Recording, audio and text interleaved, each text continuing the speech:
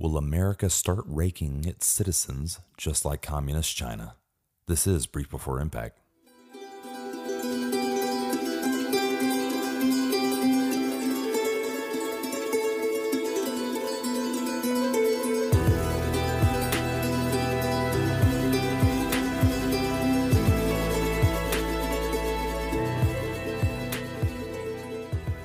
Welcome everyone, I am Matt Parker. Today's episode is going to address the subject of China's social credit system. If you've never heard of it, here's the bottom line. China ranks its citizens. It assigns them a value based upon how well they behave or how they misbehave. Some kind of metrics that the Chinese Communist Party thinks it's important. We're going to go through some of the details of that system and whether or not such a system could ever be adopted by the United States. Let me take a quick ad break and then we'll get to work. Now, welcome back, everyone. So let's outline what this social credit system looks like. According to Business Insider, the Chinese Communist Party has been constructing a moral ranking system for years that will monitor the behavior of its enormous population and rank them all based on their social credit. And that system, which was first announced in 2014, is an important part of the socialist market economy system and the social governance systems. And according to a government report in 2015, this system aims to reinforce the idea that keeping trust is glorious and breaking trust is disgraceful. So right there you can see that this system is all based about trust between the individual Chinese citizen and the Chinese Communist Party.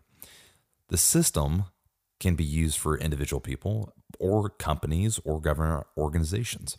Now, the exact methodology is secret, but for example, here's some examples of infractions, wrongdoings that include bad driving, smoking in non-smoking zones, buying too many video games, posting fake news online, specifically about a terrorist attack or airport security. Other punishable offenses could be like wasting money on frivolous purchases or just the social media posts that you make. Now, China has already started punishing people. Some of the punishments that are sent out to some of these individuals would be you could ban them or by restrict their travel, for example. They could only buy certain plane tickets. They couldn't buy certain luxury options. Maybe by getting rather than getting a business class train ticket, they are not able to have to get something in coach, or they're kept out of the best hotels, for example. Additionally, according to an author, Rachel Botsman, she wrote a part of her book was about this issue. The government in China could actually throttle your internet speed as a punishment. Throttle meaning like speed up or slow down. Now, according to Foreign Policy magazine, credit systems monitor whether Chinese citizens pay their bills on time. Much like a financial credit tracker. But now they're ascribing a moral dimension to it. I'll give you a couple of examples. You and your kids could miss out on like the best jobs or the best schools. Back in 2017, there were 17 Chinese citizens who refused to carry out military service. They were then barred from enrolling in higher education, applying for high school, or just continuing their studies, according to Beijing News. In July 2018, a Chinese university denied an incoming student his spot because the student's father had a bad social credit score for failing to repay a loan. Now, those are some of the punishments. Some of the benefits of being a good citizen in this social credit system would be you could get a discount on an energy bill or rent things without deposits, perhaps get a better interest rate from the bank. So China has now decided it's going to assign value to its citizens purely based upon metrics that the Chinese Communist Party believes in.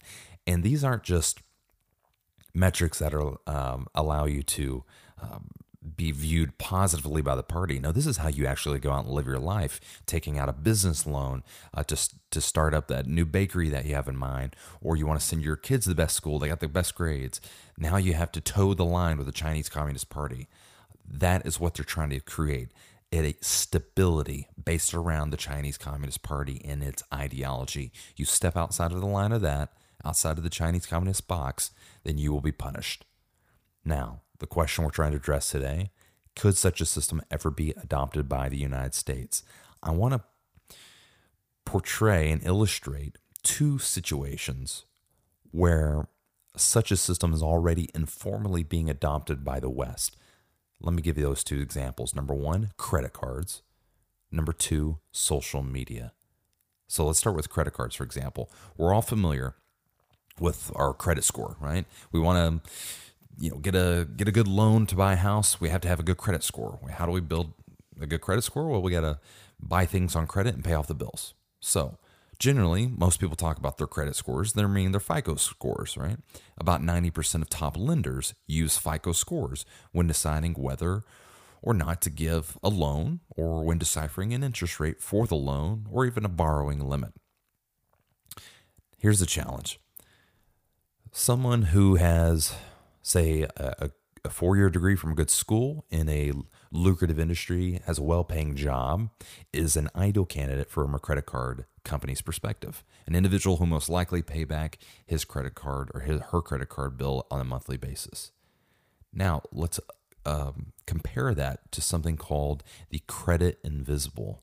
So, according to Vox.com, there are millions of people who are considered credit invisible, meaning that they don't have credit that's treated as scorable under the current system, meaning they haven't taken out a credit card and bought stuff on it and paid it off month after month. That's not how they built up their credit.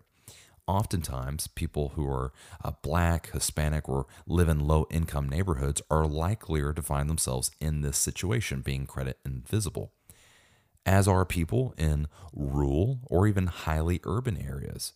As well as internet access appears to play a role in whether people are credit invisible too. And in these situations, it's not that people are or aren't reliable, it's just the current framework doesn't include them. So there are some people suggesting if there's going to be these invisible credit invisible folks under the current framework, what ways can we adjust the framework to incorporate more folks and ensuring that even a low-income individual has the opportunity to access a credit card. Now, some of the new ways of assessing reliability are taking web history into account, or getting artificial intelligence involved, or just looking at someone's bank account.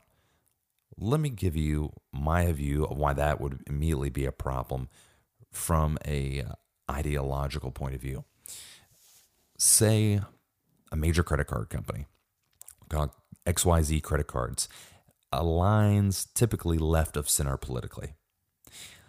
Now they're evaluating individual A's credit history, and it's hard to decipher how reliable this person will be.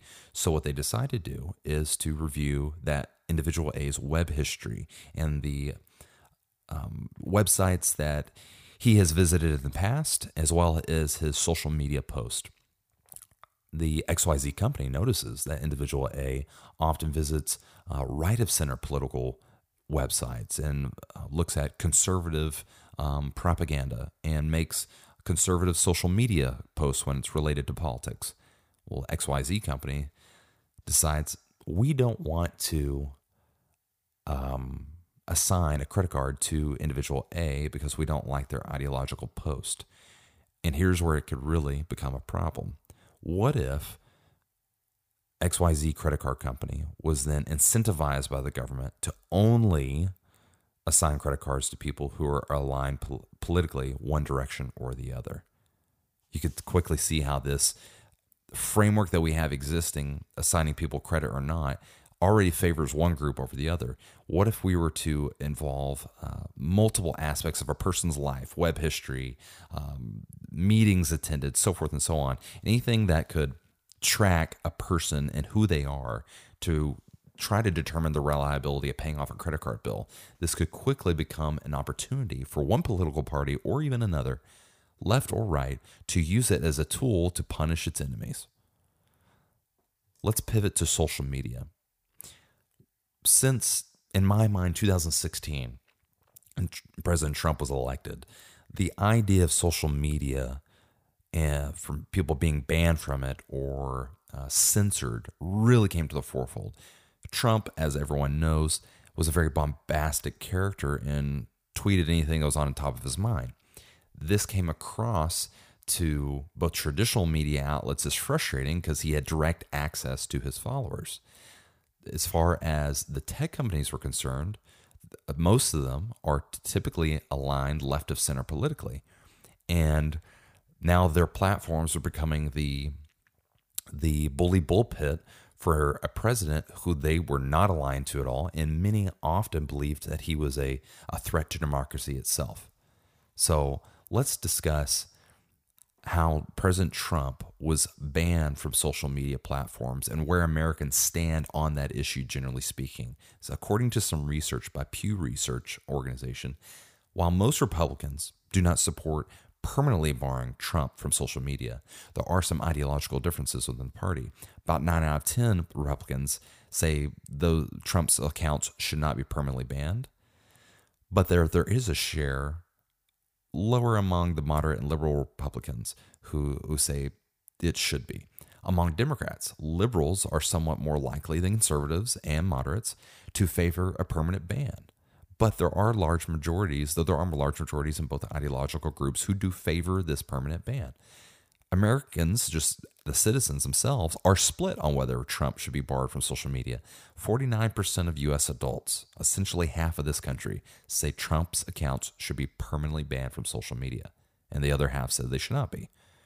But views are deeply divided along partisan lines. Which do they vote right or to the left? That's kind of a way this issue has become split.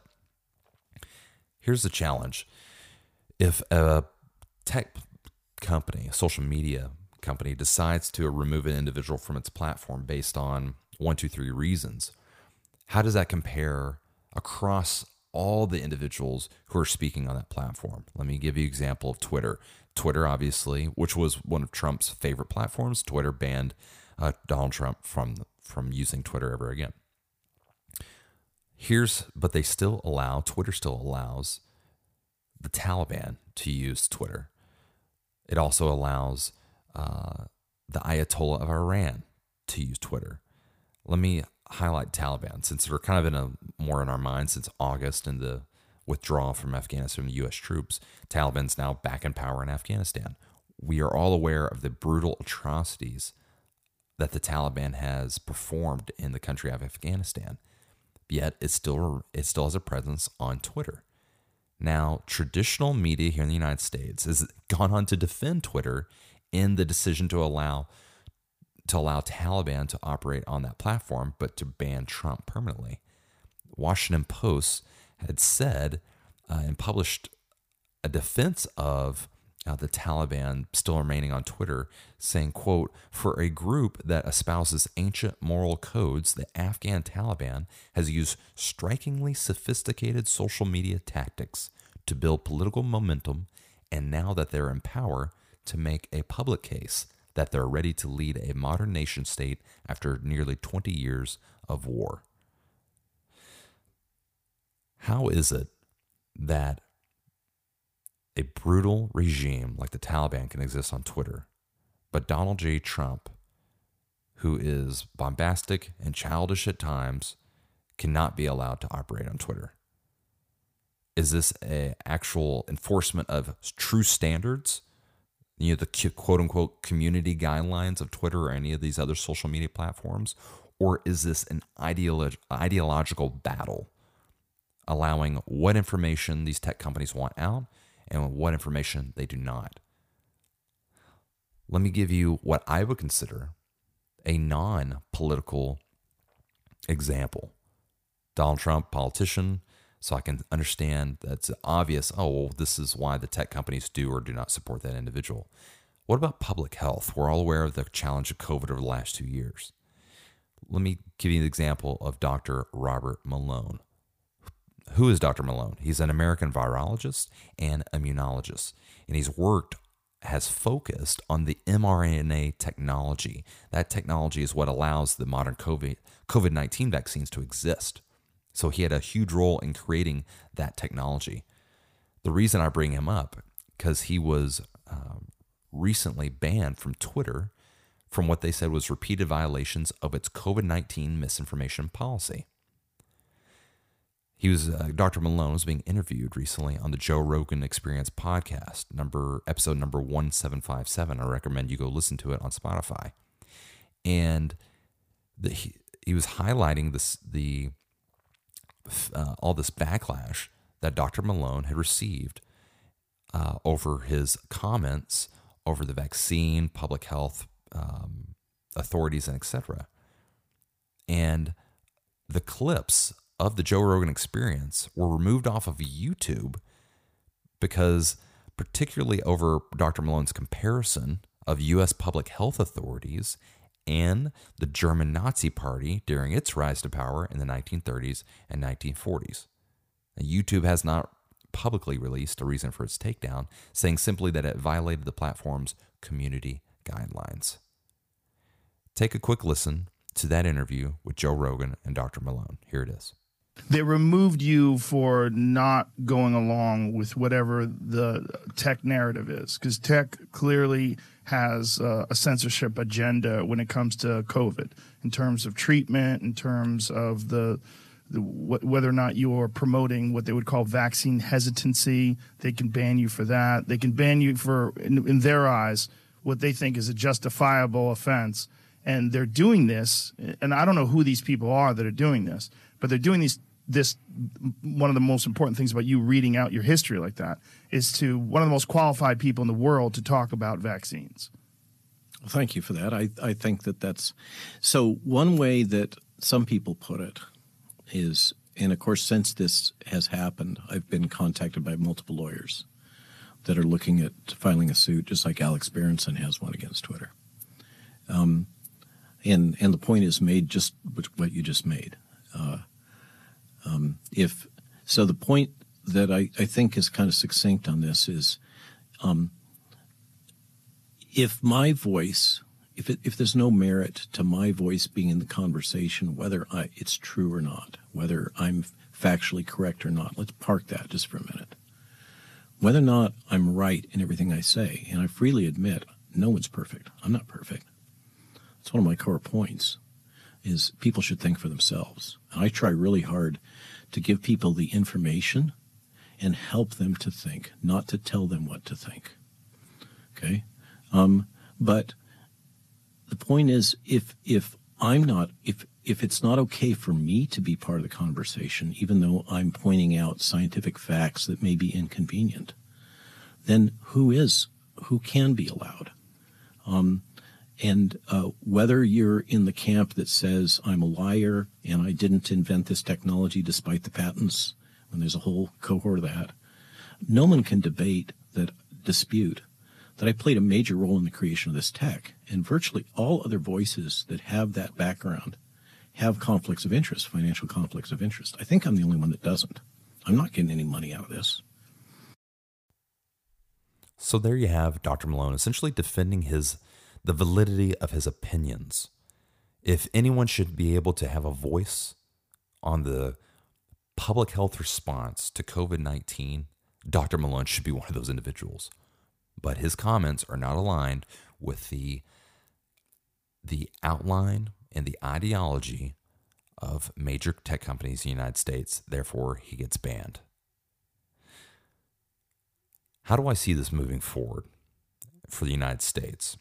Could the United States fully adapt to such a system? And I would propose that in an informal way, the social credit system that China has is being partially adapted here in the United States without political endorsement, meaning there is no one political party, Republican or Democrat, who is saying this should be legislation. To further highlight that example, Kristen Tate, writing for The Hill, she notes that PayPal has announced recently a partnership with the left-wing Southern Poverty Law Center to investigate the role of white supremacists and propagators of anti-government rhetoric, subjective labels that could potentially impact a large number of groups or people using their service being PayPal. Now, PayPal says the collected information will be shared with other financial firms and politicians. Facebook is even taking measures, recently introducing a message that asks users to effectively snitch on their potentially extremist friends, which considered the platform's bias seems mainly to target the political right. At the same time, Facebook and Microsoft are working with several other web giants and the United Nations on a database to block potential extremist content. So what we have is private companies here in the United States taking upon themselves to decide who can and who cannot exist on their platforms based upon ideological viewpoints on domestic and foreign policies. So to transition and close out with our courses of action, will this happen in the United States? Which ways do we see this moving forward? Most likely, this course of action in my assessment is that you'll continue to see left-wing politicians continuing to insist that tech companies do more to censor their political opponents.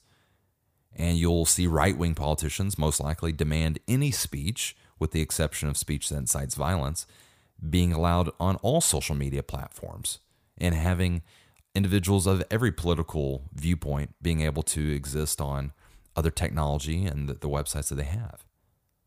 For our most dangerous course of action, in my viewpoint, it would be for a unity of major tech companies to systemically begin ranking individuals based on their social media post, their financial purchases, and their web browsing history, thus allowing these companies to determine who is allowed and who's prohibited to utilize these internet-based services. My conclusion is that I think it's very possible the U.S. could see a rise in two types of internet companies. You have those companies that are aligned to the political left and those that are aligned to the political right, and they're going to grow in parallel to one another. And that's all that's going to do is further deepen the divisions in our society and potentially allow this type of social credit system to be adopted, become more mainstream and more accepted more broadly across our society. So thanks for tuning in. I hope you enjoyed this topic this week. And as always, I do hope you are picking up what I'm putting down. I am Matt Parker. This is Brief Before Impact.